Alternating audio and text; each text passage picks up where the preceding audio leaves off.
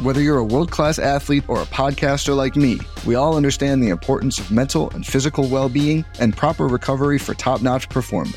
That's why I'm excited that Unified Healing is sponsoring this podcast. Unified Healing is a new and super innovative global network of wellness centers powered by Energy Enhancement System, or EE System. If you haven't heard of the EE System, you'll want to listen up. This technology promotes wellness, deep relaxation, purification, and rejuvenation. In hundreds of locations across the globe, access to a center is easy and affordable. Interested in experiencing the EE System technology for yourself? Go to unifiedhealing.com/bluewire to learn more and find a center near you. That's unifydhealing.com/bluewire. No material or testimonials on the Unified Healing website are intended to be viewed as medical advice or a substitute for professional medical advice, diagnosis, or treatment. Always seek the advice of your physician or other qualified healthcare provider with any questions you may have regarding a medical condition or treatment and before undertaking a new healthcare regimen, including EE System.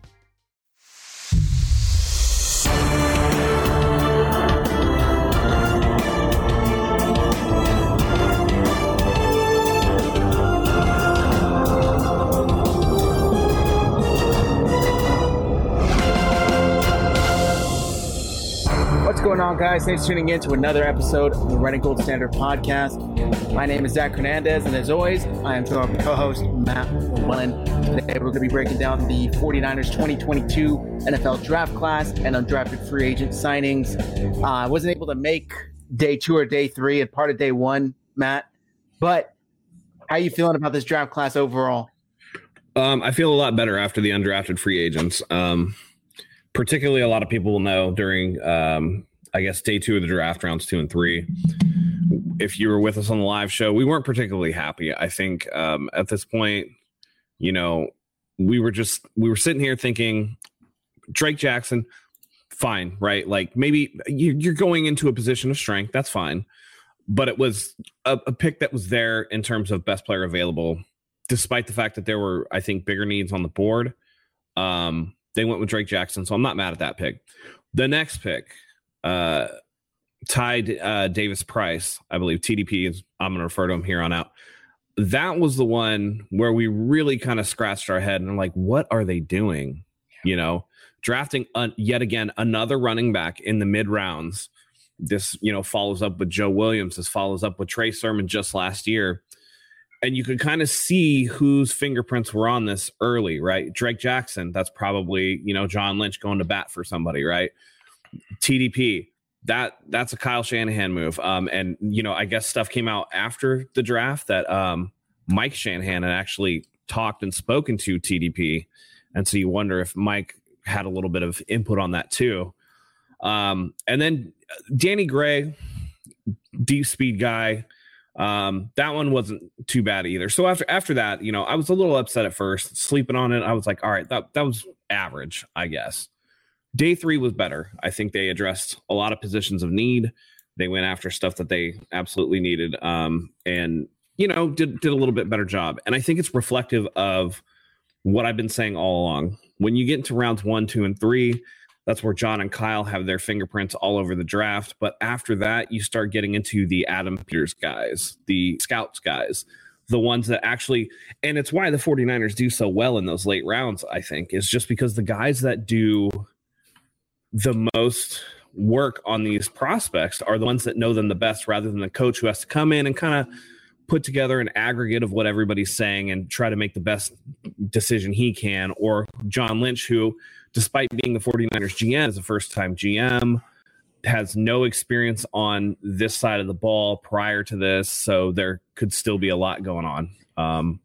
So for me, it was like it got better as the draft went on, and then personally, I think they killed it with undrafted free agents. I mean, that's where this actually is the saving grace, is what they did after the draft, and I think that's been a hallmark of this regime so far.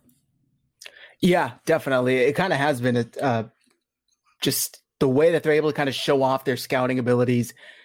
It's almost like the back end of the draft is more impressive than like the first day or two, because they're able to kind of make up for it. And I've seen a lot of these draft experts, and take it with a grain of salt. Obviously, it's kind of hard to say who won the draft a day after it happened. But they all are kind of in agreement that the 49ers really get their money's worth in the later rounds, and then in undrafted free agent signings. Going edge on the first pick for the 49ers, which was pick 61. Yeah, I hate that. I hate that. I knew, you're very unhappy. Totally understand. You're talking about a borderline, somebody who is graded on the football field as a borderline first round talent, though. So I get that move. That's fine. It is what it is, Yeah, exactly. I think the main problem, and I don't even want to say problem, but I guess just point that the people who were opposed to drafting an edge rusher with the first pick is that it's not their greatest area of need. And I've seen a lot of people say, but the 49ers desperately need somebody opposite of Nick Bosa. That's what they envisioned D Ford to be. That didn't turn out. I get it. But in my opinion, that problem is not as great as protecting quarterback, getting help in the secondary. It's still a problem. Don't get me wrong. But they turned Kerry Hyder with no Nick Bosa out on the field into an 8.5 sack guy. Yeah. So for me, you have Nick Bosa, right? You kicked Eric Armstead back to inside where he's more effective. You still have Samson Ebukam. You still have, a couple of other guys that you can put in that position. I don't think that it was a big area of need. Now, do I think this pick makes them better? Some room because they're ridiculously deep on the defensive line yet again. But yeah, I'm with you. There were good players on the board at safety, at corner, interior offensive line. There were guys that they could have taken that were, that could have been there, that for the 49ers in a spot where they desperately needed it. You're talking about losing Laken Tomlinson. The fact of the matter is, during the post-draft press conference yesterday, Kyle Shanahan said, we're keeping our fingers crossed on Alex Mack, which if that's the way that you're running the roster, that's concerning to me that, but for all intents and purposes, for me, I think that Alex Mack is gone. I think that they're thinking that he's that he's maybe coming back. Right now, I think they're probably thinking he's leaning towards retirement. This is one of those things when you get to a certain year in your career, you're really not making decisions until training camp hits, right? Like you start gearing it up and like, am I feeling this? And we've seen it, right? Players love to play the games. It's training camp that they don't want to get through. So we'll see. But to me, it feels like he's leaning that he's going to retire. And I think that, we'll talk about it later, but some of the moves that they made with the undrafted guys it kind of speaks to their thoughts on that too. Exactly. And yeah, Hunk Fat said, I wish they drafted them center. Does this mean they think Mack is returning? I think they're hoping that, obviously, but I don't know if they even know. See, and I think that, and I'll just get out of the way. My favorite undrafted free agent signing was Donovan West, who was like projected to be like a 4th round guy and just didn't get selected for some reason. But them picking up Donovan West for the amount of money that they did for an undrafted free agent, they gave him $100,000 guarantee. That's huge. And that tells me that they think that he might not be back. Don't buy their smoke about what all the bullshit they were saying about Jake Brendel. They don't believe that for a second. Yeah, that was a little alarming if they do. But Kali and Steve made the point that the defensive linemen are not under contract next season, but that's easily fixable. You just sign them. There are ways to get around this. We've seen time and time again, though, the role players, they sign for 1 year contract, 2 year contract. I mean, how many times did Jaquiski Tartt play on a 1 or a 2 year contract the last couple of years or whatever? Jason Verrett's been here on like 4 straight 1 year deals. That's the way that they operate. And the reason why they do that is it gives them flexibility to sign their stars. That's what they do. Yep. As far as playing rookie centers, dude, if you can play, you can play. Yeah. Just because he hasn't yet doesn't mean that he won't if that's the best person available. So that doesn't hold with me either. Also, guys, if you're tuning in on Twitter, head over to our YouTube channel, youtube.com/49ers. I've joined there. Hit like, hit subscribe while you're there. We cannot see or interact with any comments from Twitter, but if you go over to YouTube, we can see and discuss this with you guys. I'd love to get your guys' analysis and thoughts on the picks. Everybody's got a different perspective. Let's get it out there. RDK says, calm down, everyone. These draft picks have value and improve impact. Plus, the undrafted free agent check back during preseason once we see what these players can do.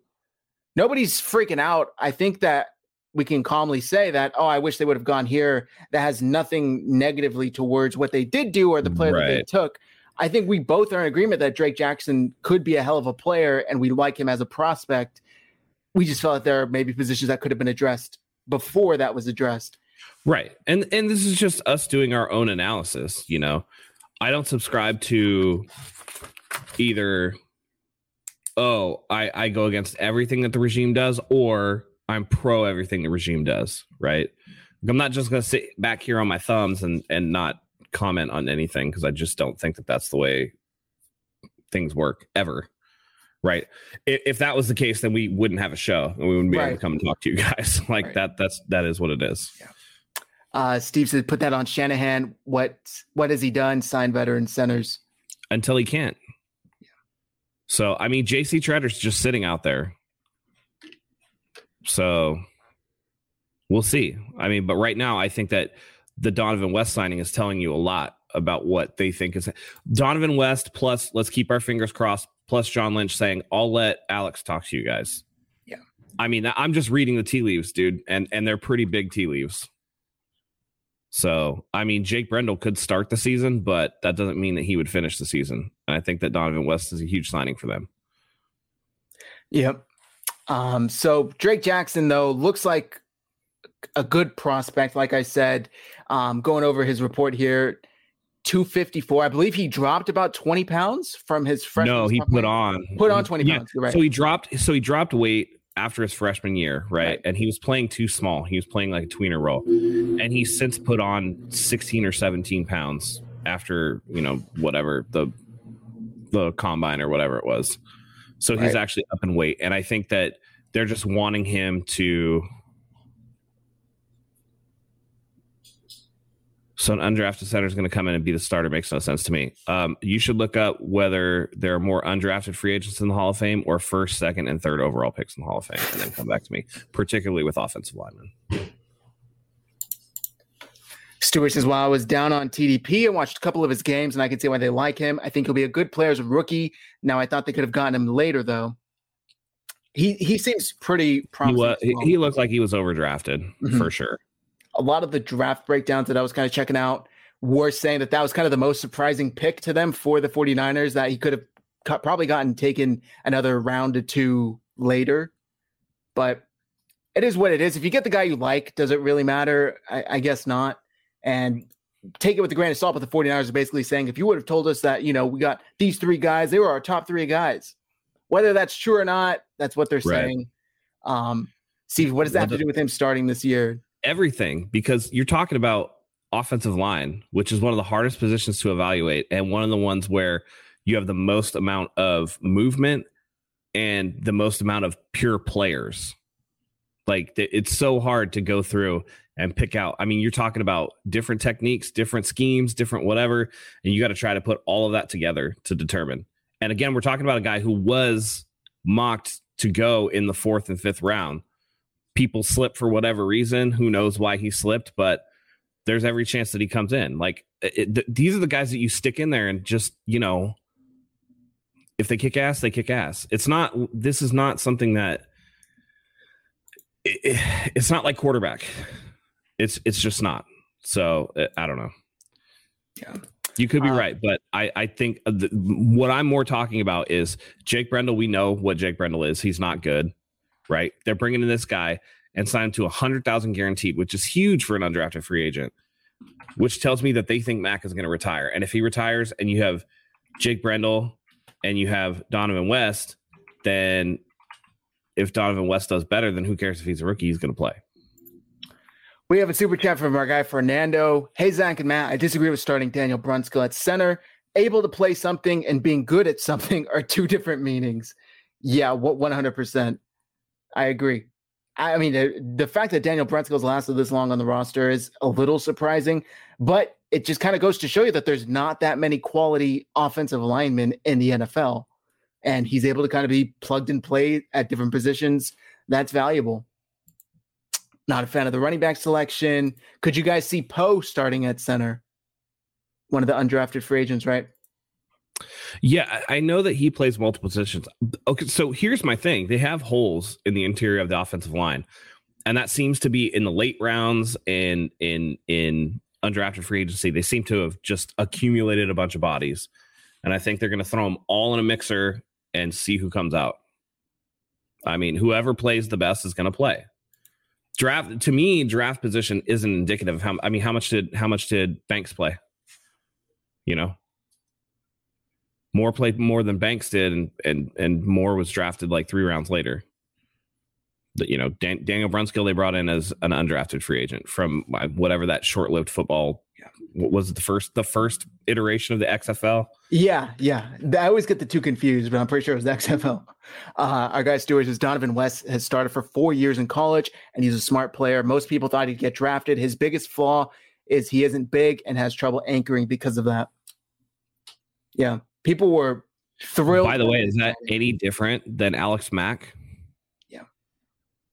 Alex Mack is not big, and I saw him have problems anchoring last year too. Yep. Jason Kuno says Drake Jackson was an amazing pick. I like the pick. I'm not thrilled about it. I like it. I think he can be a great player, especially rushing opposite of Nick Bosa. That was my primary concern going into this draft, though. Overall, I'm pleased with it. 49er Media, are you guys worried about safety? I think safety is in a decent spot when you look at it. They signed Odom. Tarvarius Moore's coming back from his Achilles. You still have Jimmy Ward. Talanoa Hufanga's in his second year.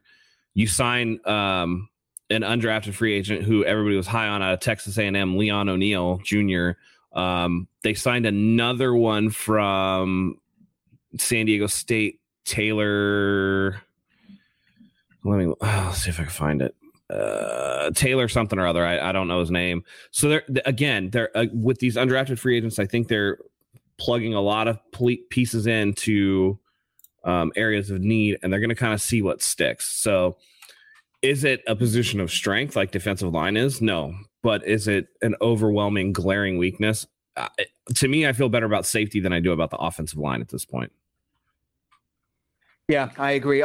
They also kind of keep bringing up Jaquiski Tartt and whether or not they're willing to re-sign him. They kind of, in the press conference, I believe yesterday, left the door open so that they could keep, contact with him later on in the offseason. The fact that he's still unsigned, I think, kind of shows that his best chance is probably landing back with the 49ers.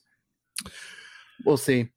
Maybe. But Tyrann Mathieu unsigned. I think part of that has to do with the compensatory pick formula, which I think tomorrow after, I think it's 4 p.m. Eastern or whatever, free agents who sign don't count towards the compensation pick formula. So I think they're going to start going, and you might see something with Tartt.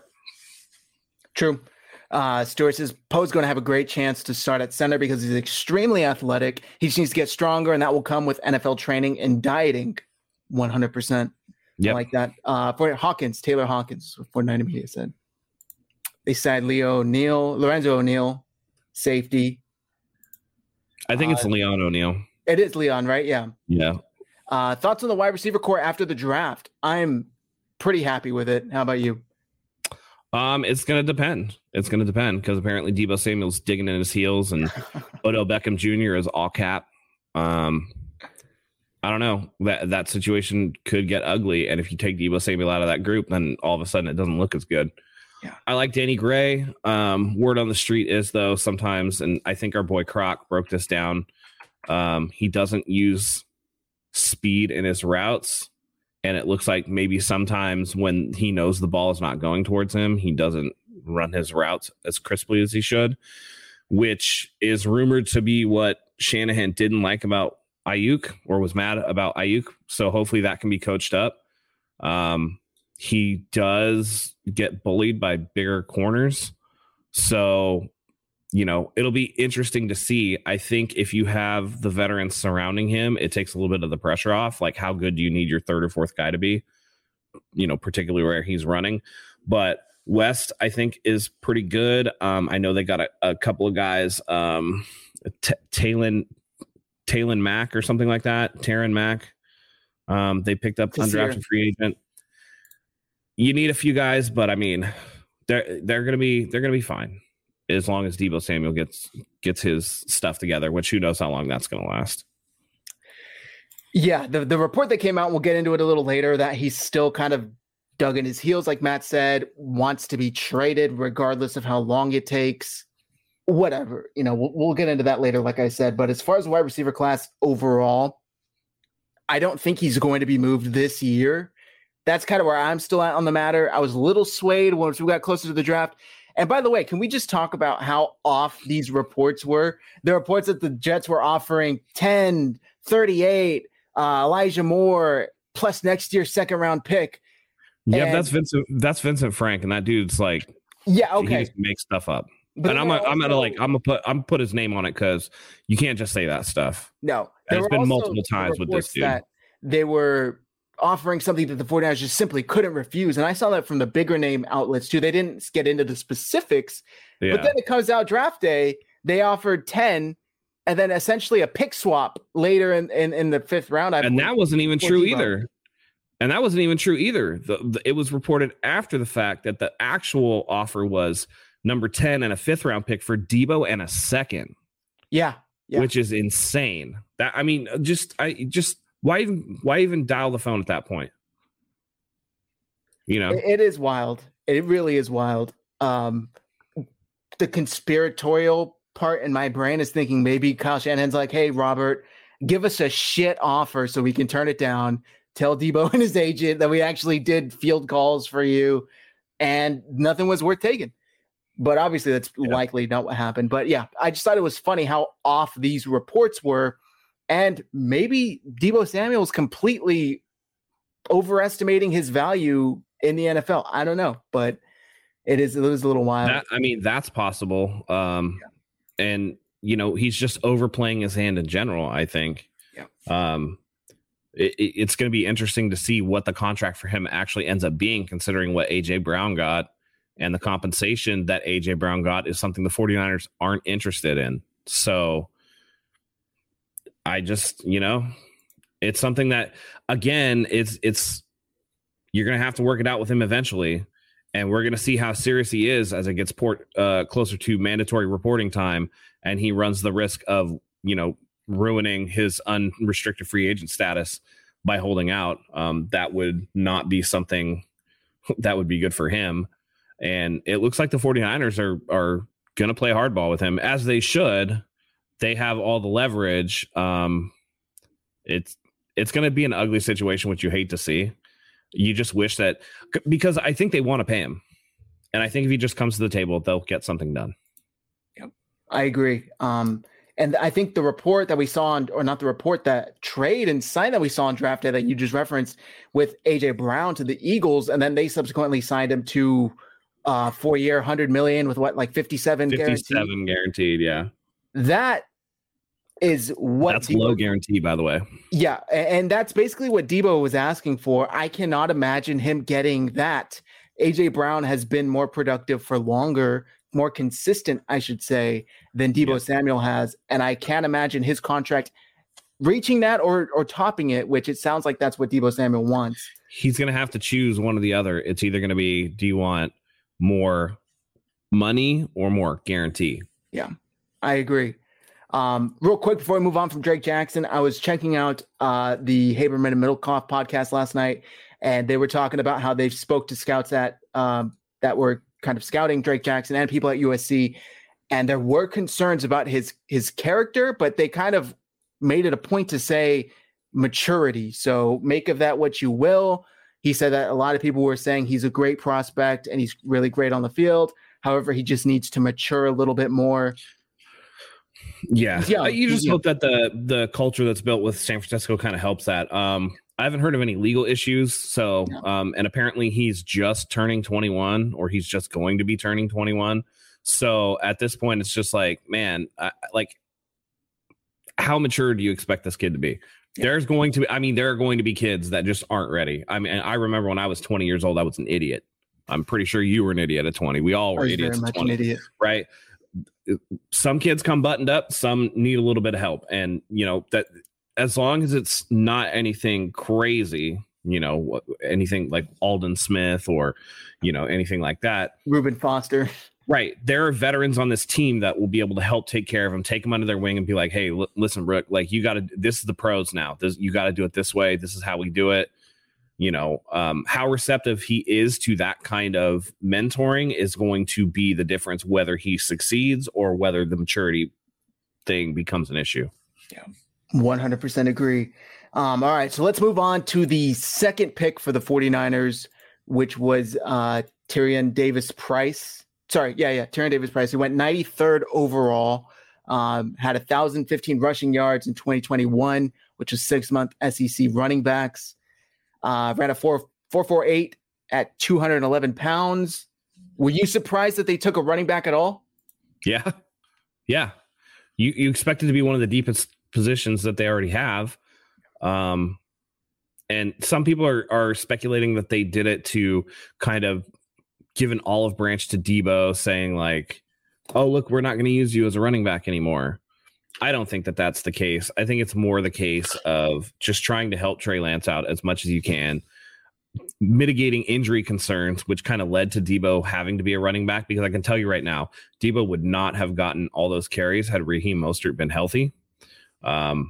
And I think it's interesting that they've gone from speed backs like Mostert, like Breida, who was also an injury risk, to guys that are a little bit hardier. I expect Trey Sermon to actually have a little bit more of a role this year. I don't know exactly what it was, but I don't think, people are speculating that Sermon's going to be out. I don't think you get rid of third. How much leverage how much leeway did Jalen Hurd get? Right. So I don't think that he's just going to be gone right off the bat. I think there's going to be some effort put in to try to make something out of him, considering that he cost a 3rd round pick. The more bodies you can have there, the better. He's a different style, though. But the way that they're moving the running back style is different to me. None of the backs they really have are burners at this point. They're between the tackles runners and, put your nose down kind of thing. So we'll see what happens. Yeah, I was surprised they went running back round 3. I think that would have been fine. Right, you go like 6, right? Round 6. Yeah. Maybe with Elijah Mitchell. 5, round 6. But round 3, I was kind of like, oh, okay, that's fine. He looks like a very physical running back, like you said, between the tackles type. Going over his profile here from Lance Zierlein, premium combination of size and athletic talent, accelerates and cuts like a smaller back, gets better with volume, runs with excellent bend, talented operating behind a lead blocker, attacks line of scrimmage, quick to process and secure a backside cut, battering ram in open space, which I have seen plenty of highlights going around Twitter now, drops and collides with tacklers, dragging them for extra yardage, and his weaknesses: needs better patience to allow smoke to clear up front, below average feel for blocking scheme and run lane, slams into linemen's backs on regular basis, more stutter and go than one cut runner. Ball security might be an ongoing issue, which would be interesting because we know Shanahan, you fumble once, you are gone. And hands are a coin flip as a pass catcher, which isn't that big of an issue for the 49ers. Maybe it will be with a new quarterback, but we don't see the running backs primarily be used in the passing game too much. The only thing I don't like about that, though, is when you have a running back that can, catch the ball, a true 3-down guy, it's not as obvious, right? Like we knew in prior seasons when the 49ers brought in Tevin Coleman, we knew that it was going to be a running play, or that Tevin Coleman just wasn't going to be involved. And it gets too one-dimensional. And my other issue with this pick is when you have a position need like safety, and you got a pretty good safety prospect like Nick Cross from Maryland on the board, who goes 3 picks later to the Colts. I know they so after day 2, they came out and said, if you would have woke up and told us that we would go through the draft, not trade in any position, and come away with these 3 players, we would have been happy. And I'm just like, God, you guys are just like making stuff up. It's just lies, right? Like I can tell that this is not the way that you want it to go. You probably wanted the running back that went to Tampa Bay like 4 picks in front of you. It seems like they got jumped a few times, and instead of adjusting position, they just went next man down on the board for the position that they were going to take. Yep. And so it seems to me like the strategy wasn't fluid enough, that it was a little bit too rigid. It was like, we're going to take a running back in the 3rd round. And then when the running back they want is gone, and this is me speculating, of course, they just go, all right, well, who's next on the list? And maybe you overdraft a position or two, or a player or two at a position, because that's where you were going to go to begin with. Yeah. Stewart says TDP is a bigger Elijah Mitchell on tape. Very physical, patient, follows his blockers, which the 49ers absolutely love. He pass blocks really well as well. Well, that's great. Let's see. Going through some of the comments here, Mariah, we have these young ass refs. Oh, sorry, this is talking about the Warriors game. Apparently, Draymond got ejected. Too good propaganda. The 49ers are. Yeah, they think they are, but they leave enough holes that we all can see what they're doing. I was going to say the reporters that eat it up and just regurgitate it. I think that's the main issue. They don't think anything about it. I don't even think they buy it. I think they're just like, okay, well, we have access, so let's just. We don't want to, turn the apple cart over. True. Let's just keep going where we're going. Matt, what does this mean, in your opinion, of Trey Sermon and how the 49ers view him? Yeah, I think that the big issue they had with him was, character issue in terms of learning how to be a pro and things like that. I don't think that there's going to be a huge issue. To me, I think this signals that JaMychal Hasty is going to be gone. Somebody that can't stay healthy, a smaller guy, just hasn't had a ton of success. And I like Hasty too, because he's got wiggle. And I think, that there was potential there. It just hasn't manifested. And, I don't hate to say it. I actually love saying I told you so, but all of you Jeff Wilson Jr. stands, he came back and he was trash last year. So he could be gone off this roster too. And I wouldn't be surprised any way, shape or form. It's going to be a battle between Hasty and Jeff Wilson Jr. to see who makes this roster. Again, Sermon, 3rd round capital. He's not going anywhere. Elijah Mitchell was your primary starter and had nearly 1,000 yards last year. He's not going anywhere. And obviously they just took this guy in the 3rd round TDP. So he's not going anywhere. So really it's on the rest. And how many running backs are they going to dress? Are they going to dress 4, including Kyle Juszczyk, or are they going to dress 5? And that's going to determine whether it's just Hasty or Wilson or both. That's where, to me, Sermon's going to be on this roster.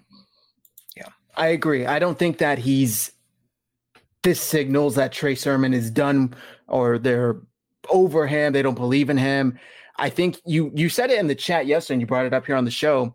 This kind of signals maybe a change in how they view their running backs and the style that they want to operate under. Maybe that has to do with going to a new quarterback. Maybe they're implementing a new style of this offense. But I agree with you. There's no Raheem Mostert. There's no Matt Breida, a guy who can just really quick. So they're kind of going to that more grounded pound, which I respect 100%. Well, and I think it's needed too, because, people are like, well, you don't have any home run hitters. You don't have any home run hitters. Yeah, but under the old guard, right, unless it was Raheem Mostert getting to the outside, how many times did we see it's 2nd and 8? Now it's 3rd and 9 because somebody hit a wall and couldn't go anywhere. Yep. At least, Sermon is a big back. Elijah Mitchell rarely pushed back. TDP on tape, one of the big things is like he turns a 2-yard run into a 4-yard run because he's always going forward. It's a lot of times in the running game, it's the little things, especially in a league where now you're going to look at what they did with Danny Gray. Danny Gray indicates that they're looking to throw the ball more down the field. So now you're talking about opening it up with the pass. And then with your running game, you just want to not get into negative situations, right? Where you're going from 2nd and 7 to 3rd and 8, 3rd and 9, right? You just want to get that short 3rd down. It opens up more of the playbook. And I think that Shanahan is tired of seeing dudes run into the back of, their linemen or not hitting a hole or getting stuffed. And this change in philosophy is going, if you look at his dad didn't have amazing burners. Mike Anderson wasn't a burner. He put his head down and went. Terrell Davis had breakaway speed, but he also was able to just mow over people. And I think this is kind of feeding into what the 49ers need. With Jimmy Garoppolo, you need a home run hitter as a running back because you know that the home runs down the field with Jimmy Garoppolo are going to be few and far between. With Trey Lance, maybe he feels like it's going to open up the offense more, which is why you draft a guy with 4.3 speed like Danny Gray, and you start working the passing game more. And I think that this is kind of the philosophy. And I think it's a clear signal that Trey Lance should be looked at as the presumptive starter going into next year because of the way that they're starting to transition away from the players that they were drafting before and, who they're picking up now. Yeah, 100%. Really, really well said there. I can't imagine Jimmy Garoppolo playing a game barring injury. I still don't think he's going to be on the roster come week 1, but whatever. We'll see. The regime's apparently neither does David Lombardi, who didn't have him listed in his presumptive 2022 49ers quarterback depth chart, which was surprising. Interesting. I wonder how much that hurt for him to do it. Right. Speaking of Lombardi, before we move on to their third pick, he tweeted out new 49ers running back Tyrion Davis-Price broke the LSU single game rushing record this past season with 287 yards against Florida. Seems clear that Shanahan wants another solid body in an injury-porous running back room. Remember, that's where Debo had to pick up so much slack last year, which is a good point. Maybe he wants somebody who's proved that he can kind of carry the load. Fernando says, hey, Matt, they ran the ball a lot because Jimmy is turnover prone and ain't accurate. Well, yeah, I mean, and that's why you can do things like stack the box in the NFC Championship game and hold Elijah Mitchell to 1 yard per carry, because the threat of Jimmy Garoppolo throwing, particularly when teams knew he had an injured shoulder and thumb, there's no threat there. So you're going to take away what the 49ers do best. And I think this is just a shift of philosophy where you're saying, like, you don't know whether we're going to shove it down your throat or throw it down the field. And I think that kind of changes and open up the offense, and it kind of changes what they're looking for in terms of personnel. Yep. All right, moving on to the third pick, which is wide receiver Danny Gray. He was selected, 105th overall out of SMU. Guy seems like a total burner, total yards after the catch type of receiver. You spoke about him a little earlier, Matt. What was your thoughts on him? Yeah, I think he's a speed guy. I think he's a guy that's primarily going to be brought in when they, try to spread out the defense and get something going down the field. It's going to be interesting to see how he develops. I think he has limited routes right now. I think that he needs to potentially, put a little weight on. He's a little light, but that's not to say that he can't be effective with the talent around him. Again, what's going on with this wide receiver room is going to be really contingent upon the 49ers getting Deebo Samuel back in the fold, signed, happy, out there with a smile on his face. And it's going to make Danny Gray's transition a little bit easier. I expect him to be on those situations early on where they want to take shot plays. I expect him to be in the mix with Ray McLeod in terms of return duty. Little things right off the bat, just because you expect it to be Deebo Samuel, Brandon Ayuk, Juwan Jennings, and then George Kittle out there. And now you're starting to be like, all right, well, who else can we put out here, right? It's going to be those spread situations where you're going to want that fourth wide receiver out there and maybe keep Kittle in to block or something like that. But empty back sets to start and go from there. And you just hope he develops. Tommy says Danny Gray had a horrible scouting report. I was reading it earlier. I have it up here from the Draft Network, courtesy of them. Ideal role, developmental Y/Z receiver in a scheme, spread scheme. This is per Joe Marino. Look, obviously the guy's got incredible speed. He ran a 4.33. Ball skills, my exposure did not reveal. With issues with ball tracking, he made excellent adjustments to the ball in the air. He's made his share of catches in traffic, but contested catches won't be his calling card at the next level. He checks the box. He has appeal on multiple levels of the field with his blend of speed and ball skills. While none in 2021, Gray had 9 kick returns and 4 fielded punts back in 2020. Otherwise, he has no special teams reps. I think that Danny Gray could be strictly to stretch the field because the 49ers don't really have that type of burner receiver right now. And with Trey Lance taking over next season, that's going to be really, really helpful. Right. And it's going to not just be Danny Gray, too, because if you want Danny Gray to do what Danny Gray does, which is stretch the field, defenses are going to know that. And what's that going to open up? The middle of the field. So there's more than one way that this is going to help the offense. So it's a pick in an area of need. Again, you wonder if they could have got somebody in a position that might have been a little better, but you just got to wait and see. The speed is there, but we all know that we know speed guys that haven't gotten it done. John Ross. Yeah, I agree. Fernando, thoughts on your thoughts on Leon O'Neal? I don't know a ton about him. Everybody's excited about having him. I hear he's a ball hawk. I would just have to do more. I think that the more bodies that you can put in position to make an impact at safety, the better. I do think that people are sleeping on George Odom a little bit, and I think that he's going to be a guy that steps up. I think Talanoa in year 2 is going to step up. So if you can turn O'Neal into something, that's fantastic, because these undrafted free agents are just kind of guys that you really want to look at, develop, maybe stick on your practice squad if you can get them there and kind of teach them the ropes and just get them to be better football players so that they could potentially make an impact. I think, there are certain ones that you pencil in to be more productive than others. Offensive linemen, it's just a position that undrafted free agents typically, if you're going to excel at a position as an undrafted free agent, it seems to be offensive line. It seems to be things like running back. So safety, he could potentially be good. You just really need to see what you see in practice against better talent, right? He played at Texas A&M. That's a good school. They weren't fantastic this year, but you want to look at tape where he's playing NFL caliber talent and then see what he does when you get into rookie camp and mini camp and things like that, and then go from there in terms of evaluation. But the more bodies you can throw at a position of need, I think the better. I agree. A lot of people I've seen kind of stress his work ethic and how great he is just at getting better, how committed he is to the craft. I saw, I believe it was Jordan Elliott from Niners Nation, when he was at the Combine, he posted back on March 6th, a group of defensive backs stayed on the field to get some extra work in after their positional drills. The last player off the field, Texas A&M safety Leon O'Neal Jr., along with a picture. And that's just kind of the player. It seems like the 49ers are getting that type of person. He was signed with a $50,000 base salary guarantee with a $10,000 signing bonus, which is on par for an undrafted free agent, I'd say. But a lot of people stress how good of the character he is, which seems like the type of people the 49ers are consistently trying to add to their roster. And he's a ball hawk on top of that.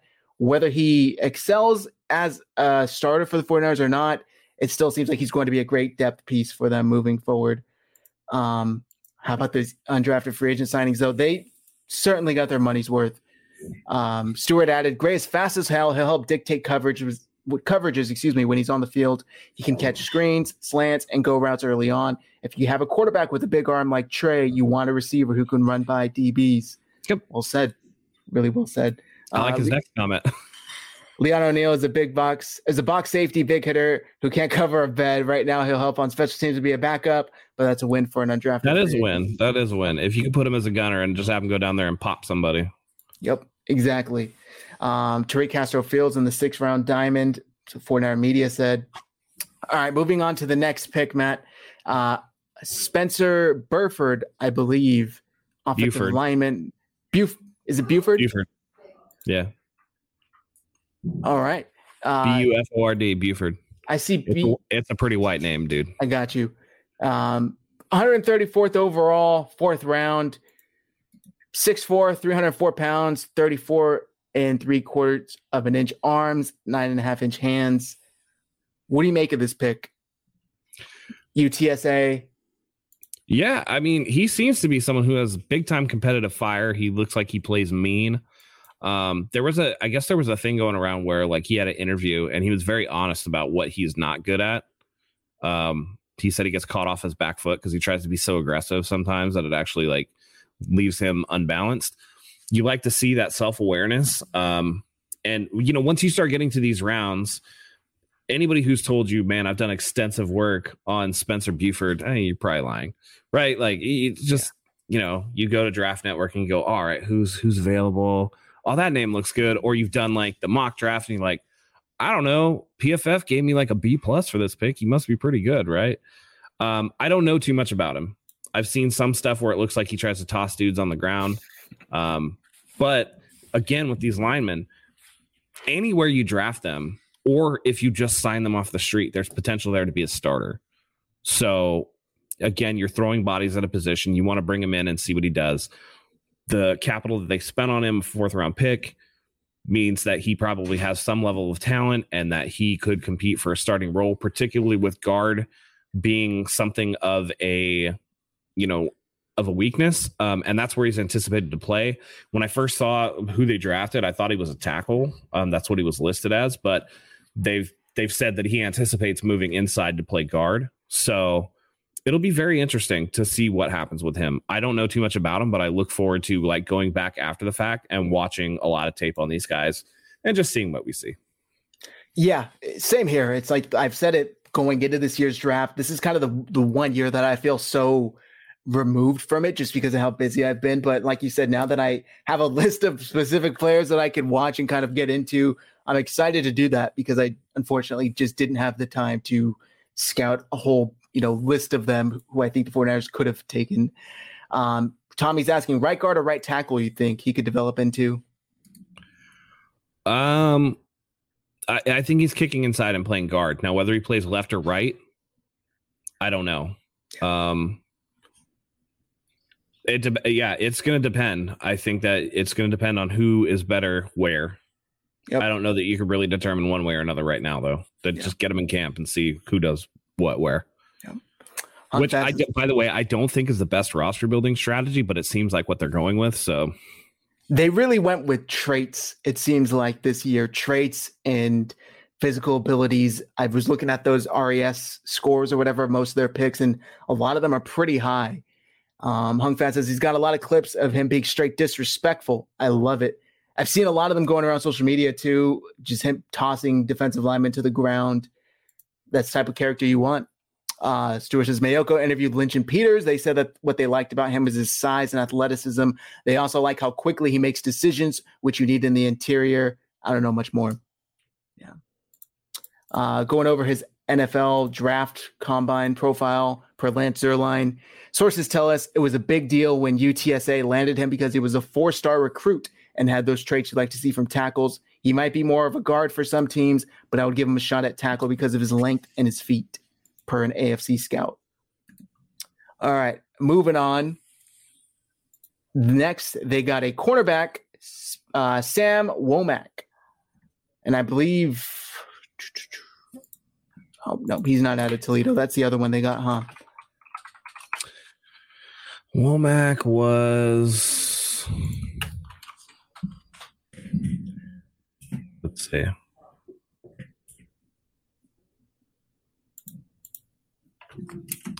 Pulling it up here.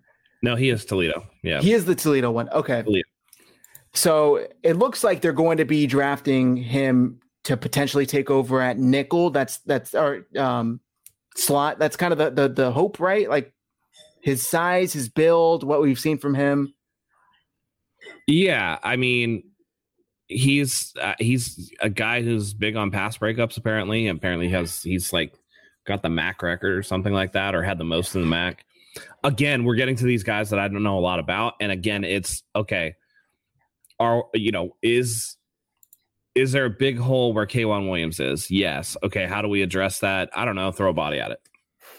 And again, with these late round picks, but it's at least you're addressing the position of need. This is again a guy, and I think for the rest of these guys, which I feel like we can kind of like probably go through these a little bit quicker, just because all these guys, I'm going to give you the same answer. I don't know a lot about them. Same 100%. I'll read you what's on the NFL scouting website, or maybe TDN. There's a video though that I wanted to play after he was drafted per the 49ers website. I'm going to pull it up right now, where he kind of shares his thoughts. And he says, I'm a lockdown press corner. Let me change this real quick. Get his comment off the screen. And first of all, is it Sam or Samuel? And then just how would you describe your style of play? My full name is Samuel, but you can call me Sam. And I'm a lockdown press corner, in your face. I also am good at off. I'm a man corner overall. I improved in my zone, so I got better in my zone to fulfill my all around coverage. And I'm physical too.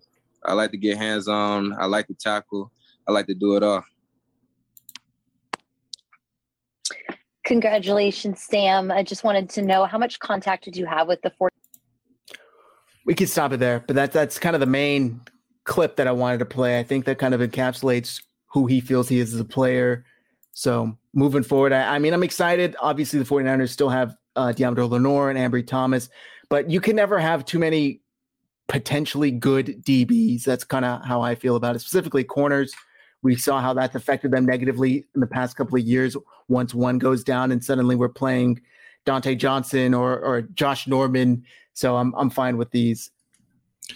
Wait, Stewart, he was picked in the 5th round. Are you talking about the guy that they signed afterwards, or are you talking about Womack? Because Womack, you saying he's only 5'9", so he didn't get drafted. He was drafted in the 5th round. I'm confused. Are we talking about Womack still? Yeah, maybe. Okay. Maybe he got mistaken. We're talking about Womack. I mean, him running fast. I mean, that's great. Yeah. I don't mind that at all. I think one of the things I did see on him is that even though he's only like 5'9" or so, that his arms are almost as long as Richard Sherman's. That's right. Will help create a little bit of a buffer. Like his reach is going to be very similar. So that should help him against slightly taller wide receivers. Yeah. This is Matt Mayoko's quick breakdown. Toledo cornerback Sam Womack has a chance to work his way into that role as the K'Ron Williams' old role. The 49ers selected him in the 5th round. Womack faces an uphill climb to get on the field as a rookie. The 49ers already have 3 players on their roster with experience lining up against the slot receiver, Darqueze Dennard, Deommodore Lenoir, and Dante Johnson. The 49ers held Womack in high regard after he led the MAC in pass breakups for 3 consecutive seasons. He had 45 breakups and 5 interceptions in his career. Womack says he considers himself a physical lockdown corner who can get close to the line of scrimmage and throw off the timing between quarterback and receiver, which sounds fantastic. All right, yeah, moving definitely. on. Next, offensive lineman Nick Zakelj, I believe is how you pronounce his name. 107. It's the J is silent, so it's Zakel. Zakel, okay. 187th overall pick. Again, there's not much that I have on this guy, but I will read his profile. I've seen one highlight play of him blocking some dude and just like throwing his ass to the ground. That's all I've seen. Let's see, 6'6", 316 pounds, 32.5-inch arms, 9 7/8-inch hands. So big dude, really big dude. This is per NFL.com prospects. Strengths, NFL size and length for the tackle position, plays with athletic hands and feet and pass protection, which is always great. Pass sets with independent hands and quality hand resets. Agile and fluid in redirecting his weight and mirroring rushers. Some of his weaknesses: very average knee bender, below average pad level and leverage as a drive blocker. Power players able to knock him off balance, point of attack. I'm not sure if he's going to be starting anytime soon, but he looks to be quality depth for the 49ers moving forward and maybe could develop into something. Next, defensive tackle, 222nd overall pick, Kalia Davis. They addressed the defensive line yet again, this time with a later pick, though. Are you fine with them addressing it here? Sure. Yeah, same. I guess I've seen some people say that Lynch sees him, or maybe Lynch said it himself, see some DJ Jones in him. That's fine. Yep. It's whatever. Yeah. Pretty quality run stuffer from what I've seen. Has a 6.13 grade from NFL.com. Good backup with potential to develop into starter. A little on the smaller end, 6'1", 302. But it's what is it, 5th round pick? I mean, you're not going to be finding too many gems overall, at least right now, moving in. Ty Anderson, if you had to guess, Mac runs it back or retires? I think he retires. You think so? Yeah, I think so. I have a feeling he's coming back. I think he got a little old and a little exposed last year. I think that at his age, he's accomplished everything that he needed to accomplish. And that's what it is. And this is for the defensive tackle Davis. Yeah, he's probably going on the pup. They said that. Yeah, unfortunate, but all right. Not like he's going to be immediately needed, so that's fine. Take the time to get healthy. Second to last pick, cornerback Tariq Castro Fields, who a lot of people I see are excited about this pick. I don't know much about him. Yeah, similar situation, right? Where you just don't know a lot. Yeah, these lower picks are tough. 6'1", 197, 30 3/4-inch arms, 8 3/4-inch hands, ran a 4.38 40. So a little on the quicker end. Average special teamer or backup per NFL.com. Last pick, quarterback. The 49ers had the Mr. Irrelevant pick this year, which I thought was pretty funny. Brock Purdy.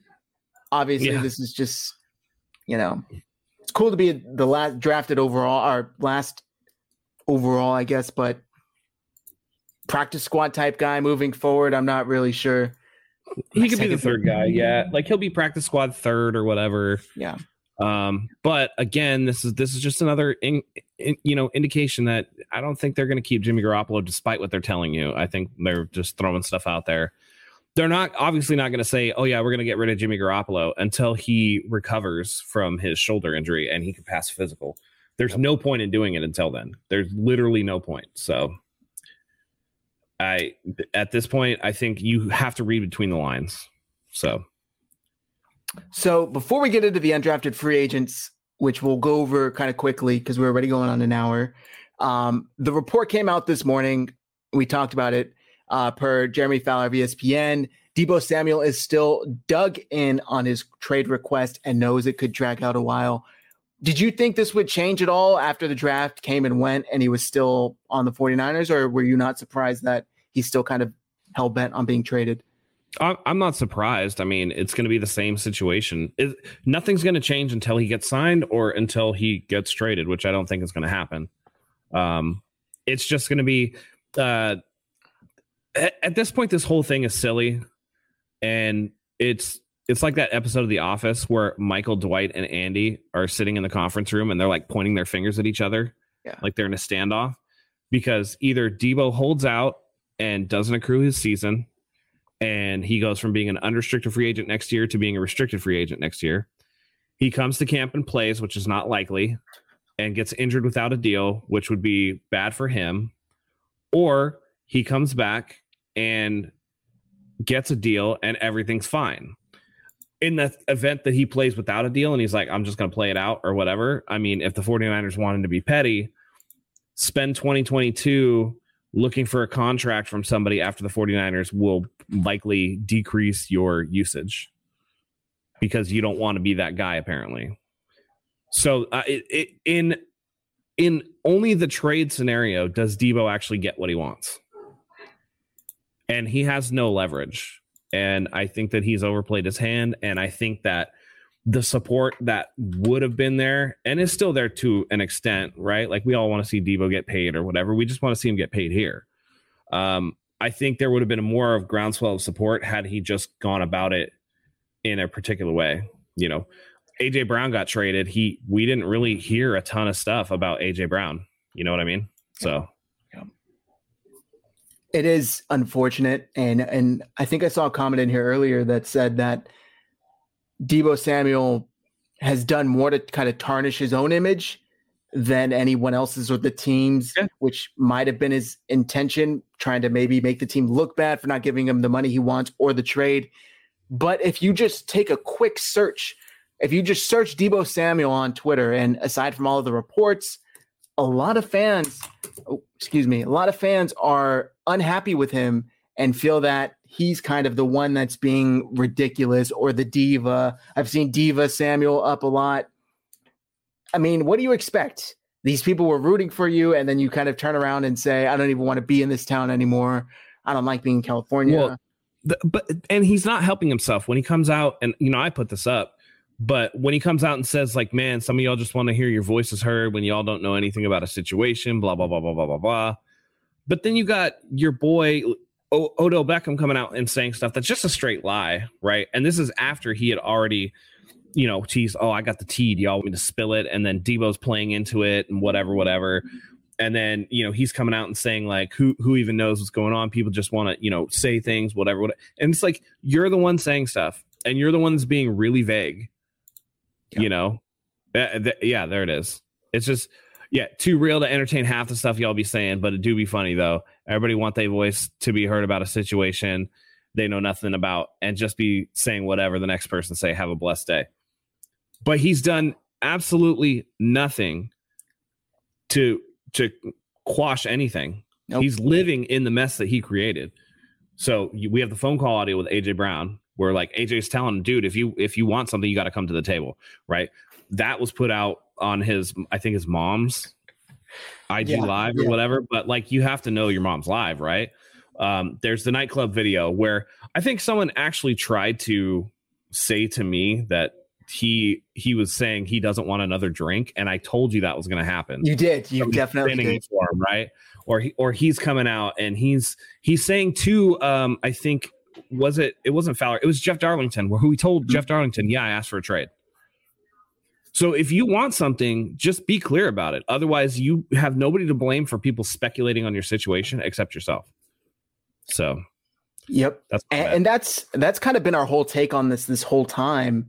And you said it right here. You know, you created the situation yourself. There's phone call audio, the nightclub video, etc. The narrative has been twisted. Then you should clear it up rather than purposely vague. You seem to subscribe to the old adage that any press is good press. You did this, not others, which is correct, 100%. And that's what we've been saying. When he says, only the 49ers and I and my agent know what's going on. Debo, you were the source for the initial report. So if that's wrong, and we did talk about this, there is a chance that Darlington misinterpreted what Debo said, but you haven't said that. And you liking pictures in a jersey swap, you liking the tweets that say you requested a trade only backs up the reports that you did request the trade. So here's the thing. He says that only he, the 49ers, and his agent know. Oh, he's out. Sorry. Only him, his agent, and the team knows what the situation is. Now, would that have been true had he not said anything? Yes. So in either situation, it would have been true, but you're instigating the speculation through your actions, through your words, through what's going on social media, because you can't get out of your own way. Yep. I mean, I don't know what he expects to happen. And Fernando, it's not that I could care less about Deebo Samuel. I just don't, there's nothing for me to do about it. Right. My thing is be consistent, right? If something, I'm always clear with what I say. I'm not going to give you double talk. I'm not going to do whatever. And that's how I always communicate clearly. And it's the best way to avoid misunderstanding. And if you're not communicating clearly and then complaining that people are speculating, that's on you. And nobody's going to be able to help that but you. Yeah. If you come out, like, it's the same thing where people are speculating he doesn't want to play in California. And then he comes out and goes, people saying, really thinking that I don't want to play because I want to be closer to home. Yeah. Okay, well, if that's not it, then say that's not it. You know what I mean? Like, even his the denial of it wasn't that. He's like, people really think that? Well, is it true or not? Right? If you want to know if you're being clear, right, say a statement and then afterwards go, is anyone going to ask me what I mean? Yeah. And if the answer is yes, you're not being clear. Plain and simple. Exactly. The 49ers tweeted out a video talking about the situation. They quickly deleted it, which I thought was weird.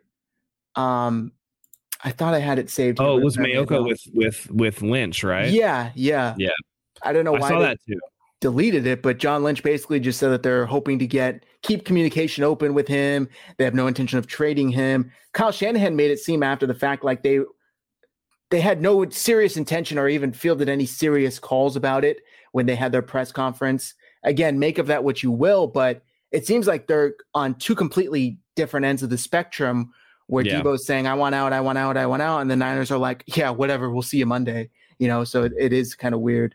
Fernando says, oh no, Matt, no worries. I completely understand. I agree with you, man. It just makes Debo look bad. I feel for you. I just can't believe this is happening. And I know where Debo's coming from. Debo wants to get paid because he knows that he is in a position where he plays a physical game, where his opportunities to get money are going to be short. So he wants to get as much as he can. But it's the classic thing of, and this is true in psychology, where you say somebody thinks the world is flat, right? And you take them up into space and you show them that the world is round. In most situations, despite being presented with evidence to the otherwise, they will still double down. Yeah. And now you're talking about something where he might not even know that he's going about it in the wrong way. So he's going to double down on his position because that's what he believes. He wants to get paid. He wants to be traded, and he's going to stick that out until it's completely untenable to do so. Yep. And so there's going to be no resolution of this until training camp, until we get, to that point. And I think the 49ers are going to continue to do what they normally do, and that's try to negotiate and try to get something to the table. And I think eventually it'll get done. I just think that this damages him a little bit with how he's gone about it in the eyes of the fan base. Now that fan support can be rebuilt over time, but right now I think that he's done himself more a disservice just by not being clear with what he's after. Exactly. And this whole thing could have been avoided. Again, his brother was the one that kind of leaked it, and then that turned into all of this. So again, you only have yourself and your family to blame. Also, I just wanted to talk about this. We talked about this a little bit the other day, but Matt Maiocco had that tweet the day before the first round of the draft where he said any team willing to make a big time offer to the 49ers for Deebo Samuel would have to know in advance whatever issues he has with SF would not be problematic with their organization too. And a lot of people were like, what the hell does this mean? This was completely out of the blue. Maiocco had not tweeted about Deebo Samuel for a while. Is there something more there? It's just, so let's just say Deebo Samuel doesn't want to play in California because California has a gigantic marginal tax rate for the state. I think it's 13% for top earners. Okay, well, if you're going to trade him to the Jets, well, guess who's right behind California in terms of state taxes? Oh, that's New York. So if the tax is the issue, the team that trades for him needs to know, hey, is this going to be an issue here? If it's because he wants to be close to home where he's from in South Carolina. Okay, well, do you want to be well, he is from South Carolina, right? I think he went to high school and college in South Carolina. I think he's from South Carolina. So if you trade him to Pittsburgh, well, that's not South Carolina. Okay, is this close enough? It's closer than California, but is that close enough that you're not going to be, whatever? Who knows what the issue is? And that's that's part of the problem. And that's part of the problem with the speculation. He instigated the speculation to begin with, and now we're all left, with our junk flapping in the breeze, trying to figure out what's going on with him. And there's no clarification. There's no anything. So I think Maiocco just tweeting this out is just acknowledging that, hey, if it is something other than money, if it is something like location, if it is something like he just doesn't like being in California or the West Coast, teams are going to want to know, hey, what's the issue going on that you don't even want to come to the table with the 49ers before we try to trade for you? Because if it's going to be an issue here, we're just not even going to bother. Yeah, exactly. This whole situation is just insane that it's reached this point, but that's where we are. And like you said, it'll really be the telling point when mandatory camp comes up and practice and all that in a month or two, basically. So we'll see. We'll see when it reaches that point where Deebo Samuel's at. Maybe he'll come to the table eventually. He's not going to get more than A.J. Brown, and I think it's a little outrageous to think that he would be, or even in his end to even get what A.J. Brown got. And you brought this up a couple of weeks ago, I feel like, Matt, when this whole story first broke, that the figure of speech, that the agent that represents the three wide receivers that are all kind of doing the same thing. A.J. Brown did get the trade, but one of them is going to get more than the other two, and the other two are kind of going to be left there like, hey, what the hell? So it's an ugly situation, and hopefully the 49ers can kind of mend it as much as possible before the season starts. All right, let's get into the undrafted free agents real quick, and then we'll wrap things up. If you guys have any questions, feel free to shoot them in the comments. We'll answer them before we wrap up here. I'm going to read the undrafted free agent list, and you can get into your favorites. Center Donovan West, offensive lineman Jason Poe, offensive lineman Sham Schulter, wide receiver Tay Martin, wide receiver Tasir Mack, defensive lineman Kevin Atkins, linebacker Jeremiah Gemmel, linebacker Segun Alubi, defensive back Taylor Hawkins, defensive back Quantrez Knight, and safety Leon O'Neal Jr. Which one are you most excited about? Donovan West. They gave him $100,000 guaranteed. They obviously feel strongly about him, and he's who I was talking about, was projected as a 4th to 5th round guy. He's the one I like the most. But if you look, they actually sunk. They got a couple of undrafted linebackers. That's just for depth, right? But at the positions where you're like, oh man, do we have a need here? Yes. Okay, well, let's just throw something at it. And they did that with offensive line. They did it with wide receiver. They did it with DBs. And that's really where they concentrated the bulk of what they were doing. And I like that strategy. And I think that it's pretty consensus amongst the 49er fans that the two that they're really excited about, well, three, is West, Poe, and then Leon O'Neal are the three that people are really gassed up about. And then the rest, it's just you can kind of see what is going on and what they're trying to do. And that actually kind of makes up for some of the early stumbles or less than ideal picks in the first couple rounds. You can start to see what this team is going to become and what the regime is trying to do in terms of putting this team forward onto the football field in 2022. And I think that for me, day 3 and undrafted free agency save this draft for me. Yeah. I am excited that they went so offensive line heavy towards the back end of the draft, not because I think that they, did a great job of drafting for value where they drafted. I still think that TDP in the 3rd round that's just a laughably bad selection. Not because I think TDP can't become a player, but just for the value where they were at.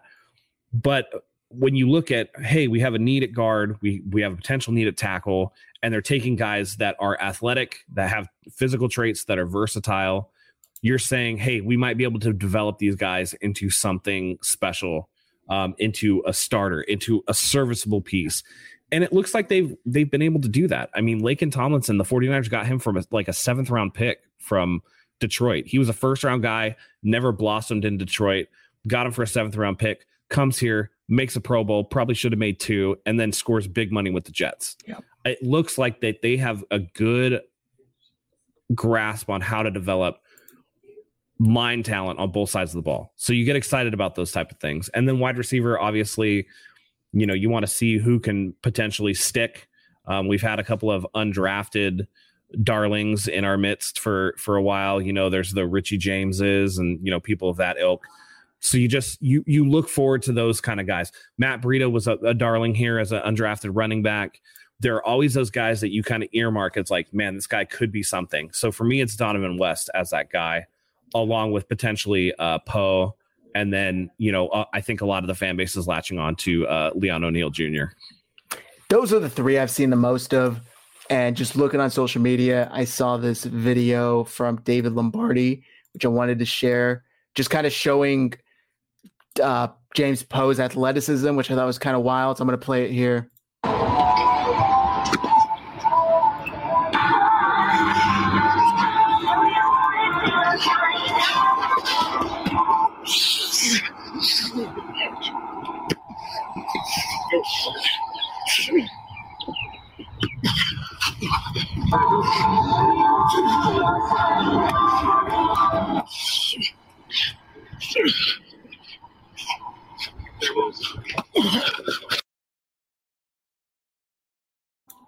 £300. 300 pounds. Hey, listen, tackle eligible, play down near the goal line. Why not? Yeah, exactly. So I just wanted to share that. I just want to see him knock somebody's cup into the dirt. You know what I mean? So. Yeah, definitely. All right. Overall, how would you grade this draft class? It's hard to say a day. It's hard to give it a letter grade just because of, I tried to do that and it didn't work out for me. I think it's an okay draft as it stands right now. I'm not super happy with it, but I'm also not despondent over it either. I think that it's like a middle of the road draft for me. Okay. I would say if I had to give it a grade, I'm going to go with like a B-. I think the back end and the undrafted free agents really saved this draft. I think they've reached a little bit with TDP, but if they feel like they reached with Danny Gray too, to be honest, but I mean, yeah. So I'm all right with it if they feel like they could really bring something to the team and moving forward could play a pivotal role, but we'll see. We'll only have to see. Right. This is a good point too, by the way. Trey Lance stands out well. It's an A+. If Trey Lance hits, then yeah, I mean, essentially Trey Lance was their 1st round pick this year. So It is what it is. Yep. If he hits, then it makes everything else kind of worth it. Yep. All right, guys, drop your comments of your grades. Drop your grades, in the comments. All right, that's going to do it for this show. Draft recap, another year in the books for a Red and Gold Standard podcast. Thank you, everybody, for helping us get over 2,000 subscribers. The best thing you can do to help, copy this link, share it into Twitter, Facebook, whatever social media you have. It really does help support the channel. Thank you, everybody, for interacting with us. And like I said, another year, another draft class with us recapping it here. Absolutely. Next thing to look forward to is rookie camp, mini camp, OTAs, any other letters you got going on. We're going to monitor this Deebo Samuel situation. So there's a lot coming down the pipeline. Don't be afraid to come back and join us anytime we're on. We love having you as always. With that being said, until next time, go Niners.